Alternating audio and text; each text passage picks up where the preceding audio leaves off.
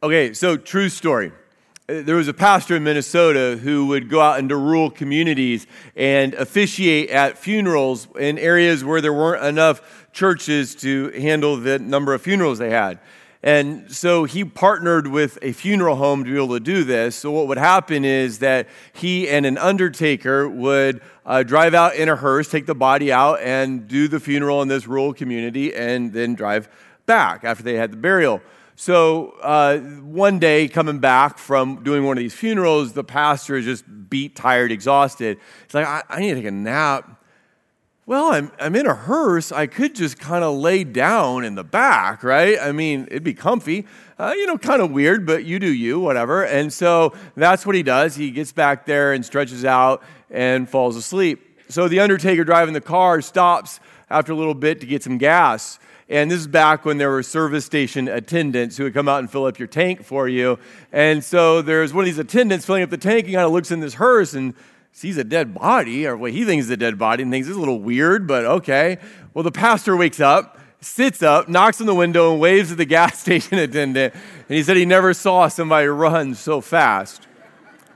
Whenever we find life where we're expecting death, people freak out. And when Lazarus walked out of that tomb after being dead for 4 days, a lot of people freaked out.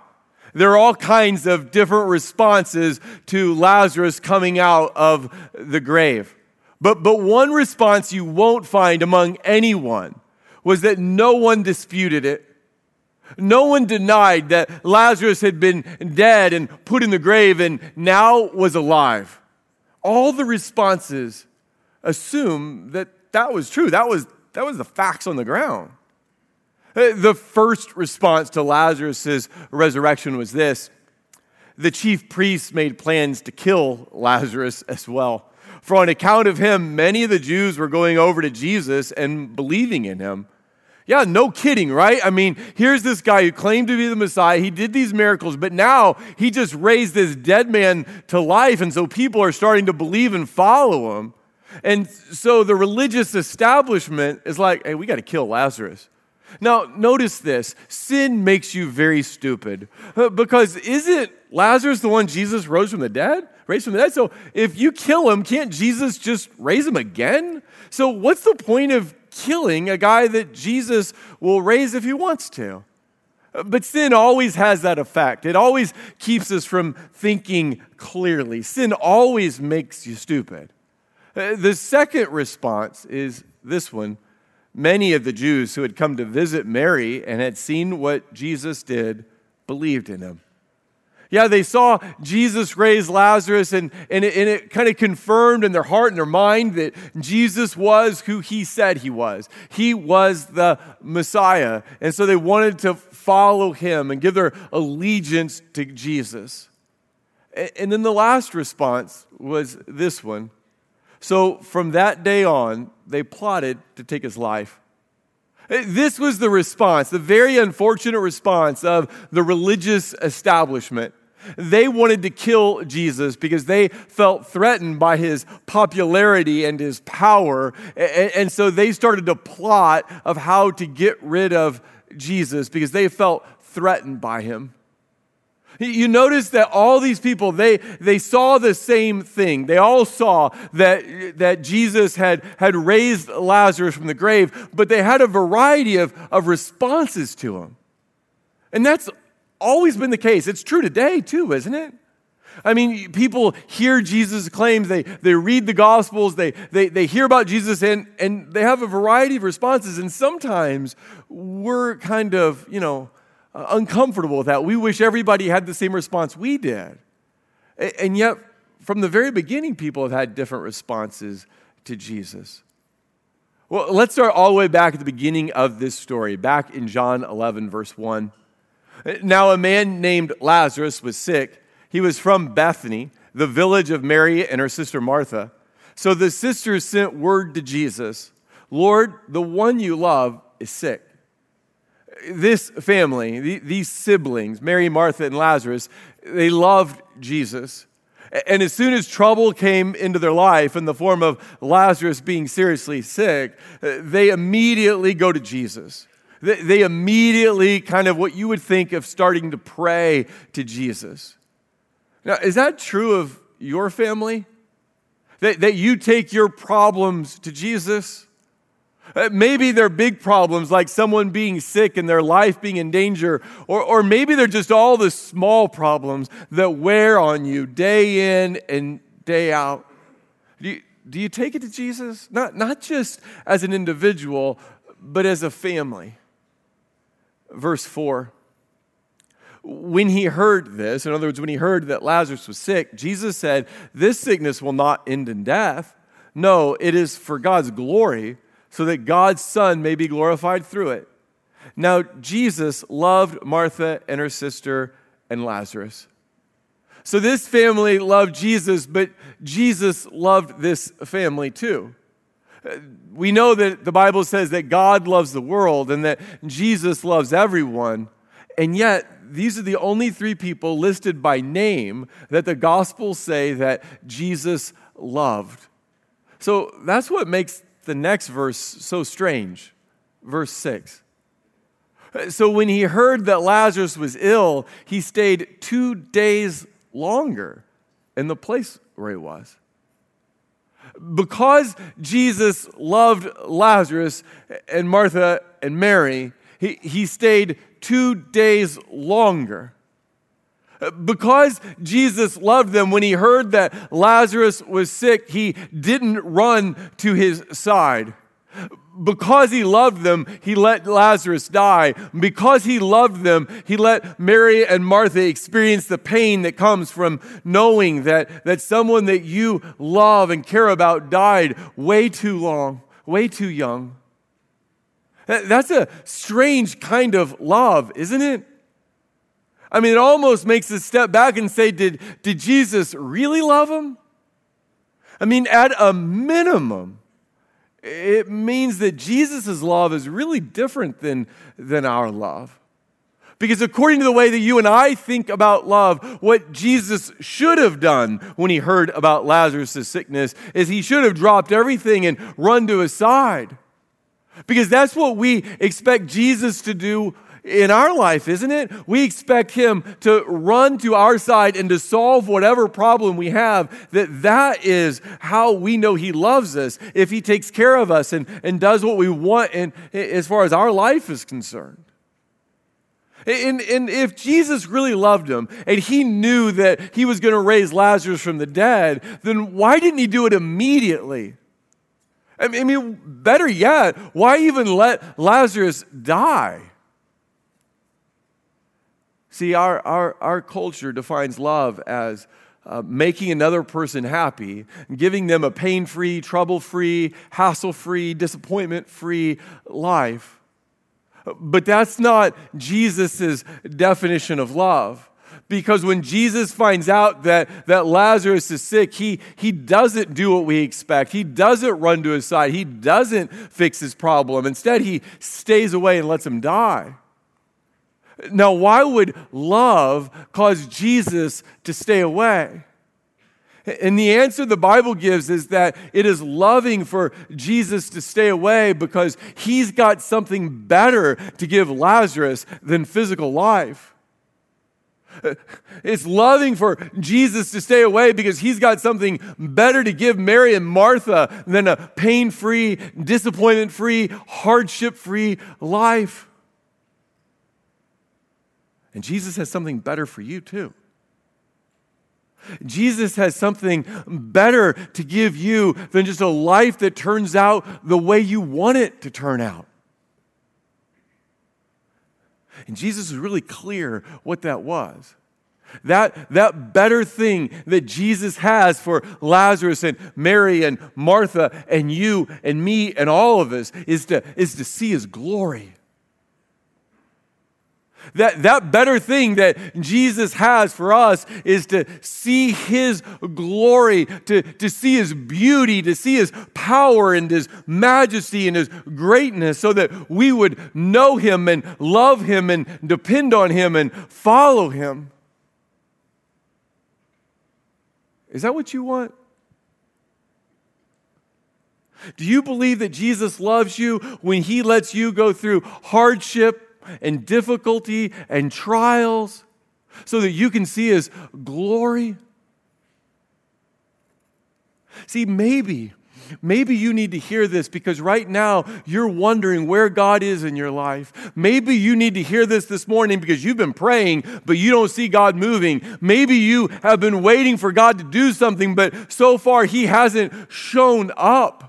But maybe that's because God loves you so much that he's not coming to rescue you out of your problem. He's not coming to fix what concerns you. Maybe he's got something better for you. So Martha hears that Jesus has shown up and she runs out to see him. Verse 21. Lord, Martha said to Jesus, if you'd been here, my brother would not have died. But I know that even now God will give you whatever you ask. And Jesus said to her, your brother will rise again. Martha answered, I know he will rise again in the resurrection at the last day. And Jesus said to her, I am the resurrection and the life. The one who believes in me, even though they die, and whoever lives by believing in me will never die. Do you believe this? So Martha comes out and she finds Jesus and she said, Jesus, you're too late. I mean, good try, but you're too late. And Jesus responds by saying, I'm the resurrection and the life. She comes out with bad theology and he corrects it. She comes out believing a lie and Jesus gives her the truth, because the truth is that Jesus is never early and he's never late. Jesus is always on time. There's nobody like Jesus. There's no one who says the things that Jesus says. No religious leader, not Confucius, not Muhammad, not Moses, not Buddha. No religious leader claims to rule over life and death.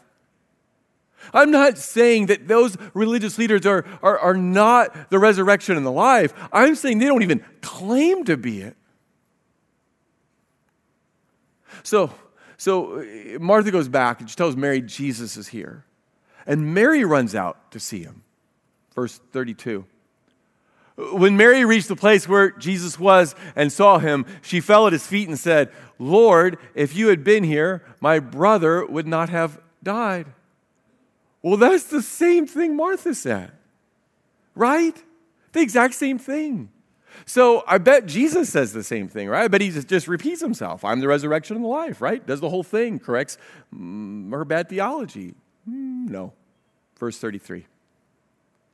When Jesus saw her weeping, and the Jews who had come along with her also weeping, he was deeply moved in his spirit and troubled. Where have you laid him? He asked. Come and see, Lord, they replied. And Jesus wept. Then the Jews said, see how they loved him? So Mary says the exact same thing that Martha does, but Jesus doesn't respond in the same way. He doesn't correct her theology. Instead, he weeps with her. Jesus looks at Martha and says, I am the resurrection and the life. Don't despair. Don't lose hope. I'm never early. I'm never late. I'm always on time. But that's not what he does. That's not what he does with Mary. Instead, what he does in verse 35 is it just says he weeps. He wept.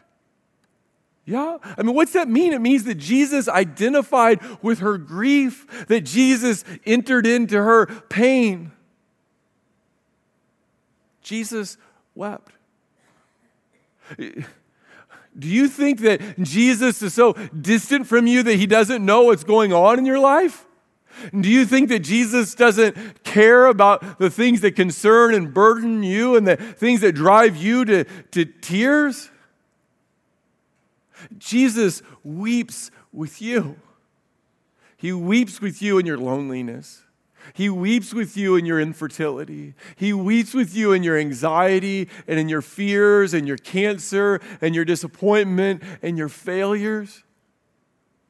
Jesus knows. And he cares. And he enters into your pain with you. Jesus wept. I mean, just two little words. Two powerful words that make us know that we're never alone and that we're always understood.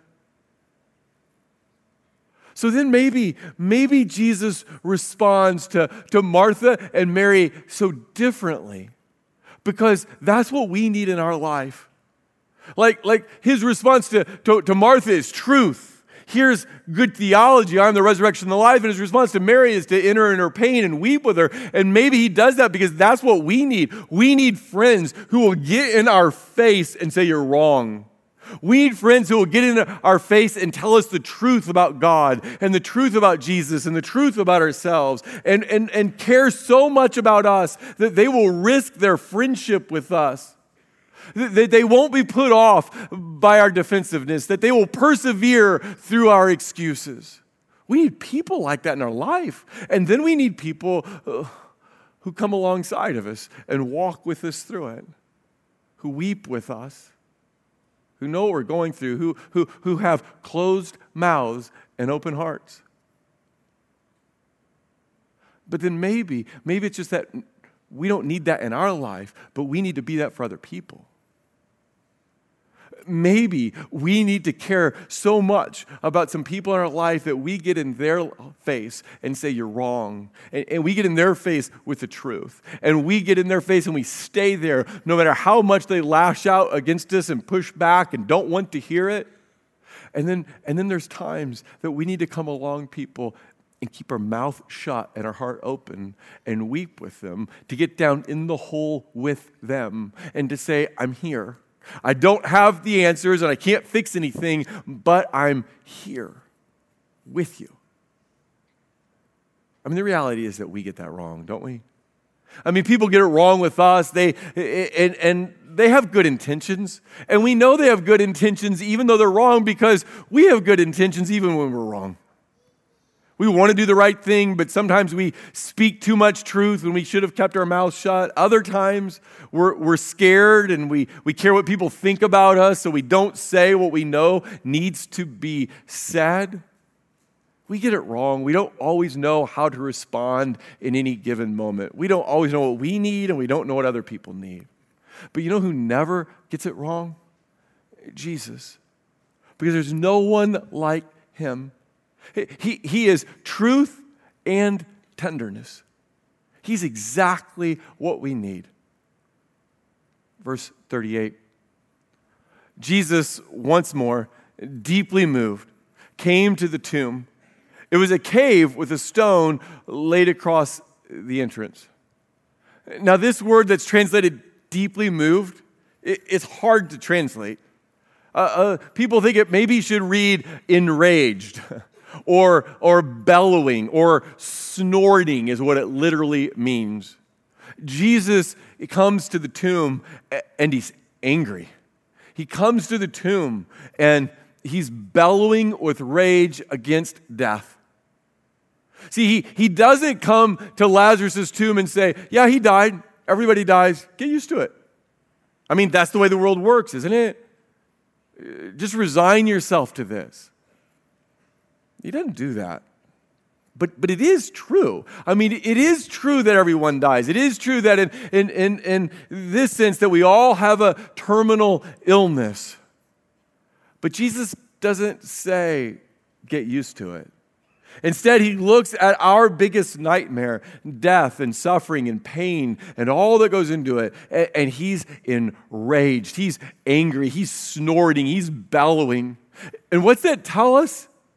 Well, it tells us that this is not part of God's plan, that Jesus did not create us to experience this, that the sin and evil that is in the world, well, it's not what God wanted. Not what God wanted. So if Jesus rages against sin and sickness and evil and death, then why didn't he just stop it if he doesn't want it? I mean, he can do that. He's God. He raised Lazarus from the dead. He can just stop it, right? Well, where is all that sin and evil? And where is it? It's in you. It's in me. Inside of us is the selfishness and the cruelty and the pride and the anger and all that leads to oppression and war and violence. If Jesus had come to wipe out evil, if Jesus came now to wipe out sin, then he would have to wipe out us. None of us would survive because we've got all that inside. So Tim Keller says, Jesus came not with a sword in his hand, but with nails in his hands. He said that Jesus did not just come to bring judgment, but to bear a judgment. Jesus knew that in order for us to experience a resurrection, he would have to experience a crucifixion. He knew that he would have to die so that we could live. He knew that in order for Lazarus and us to come out of the grave, that he'd have to go in the grave. Jesus died so that we could live. He died and bore our judgment so that one day we could come out of the grave. But it cost him. I mean, you wonder, here Jesus is going up to this tomb, and he knows what he's going to do, right? He knows he's going to raise Lazarus from the dead, so why not go up with like a big smile on his face, right? Why not go up saying, hey, it's going to be fine, it's all good, don't worry, laugh, smile, going to do a miracle.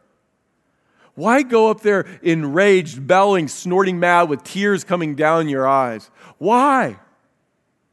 Because he knew what it would cost him to save us. See, we're all like Lazarus. We're all like Lazarus in that one day we too will be in the tomb. One day we too will die of some sickness, of some cause. We forget that. We put it out of our mind. I mean, we know everybody dies. We're just not sure that we die. You know how it goes? I met a guy from Bhutan once. I think that's how you say it. It's a tiny little country. It's a little red dot between India and China. And because I met this guy, I just wanted to learn a little bit about the country he was from. And so I did a little reading, and I found out that there's a index that measures national happiness. And Bhutan, for a long time, was the leader, the number one country in the world in national happiness. And now is still ranked very high. Here's a little landlocked country between China and India. Most people there live in poverty. So how do you explain that the country is so happy? Well, the way the people who live there explain it is that there's a cultural, social tradition that they think about death 5 times a day. 5 times a day, they take time to think about their death, that they too will be in the tomb. And they're convinced that thinking about their death makes their life happier and better. Did you know there's an app for that? There's an app that will help you. It's based on the Bhutanese kind of philosophy that will help you think about your death 5 times a day. It's called We Croak. And you can go there and download it, and it'll send you a random message 5 times a day. You're going to die. You're going to die. It's pretty creative. But it reminds you that you're going to be in the place of Lazarus, right? It reminds you of how all of our lives here end. And that helps us to put things in perspective, to see what's important. But it also helps us meet Jesus. It helps us to know him, to love him, to see his glory as more important than our problems being fixed. But at the very end, Jesus looked at Mary and Martha and said, "Do you believe?" And if he looked at you today and asked you that question, do you believe? How do you respond? Let's pray. Jesus, we want to believe. Help us in our unbelief. Jesus, we want to believe that you love us so much that you bring hardship into our life to give us something better than what we think of as a good life. Jesus, we want to believe that you love us so much that you know what's best for us. And so we want to trust you right now with all the burdens and all the cares. We just bring them to you, Jesus.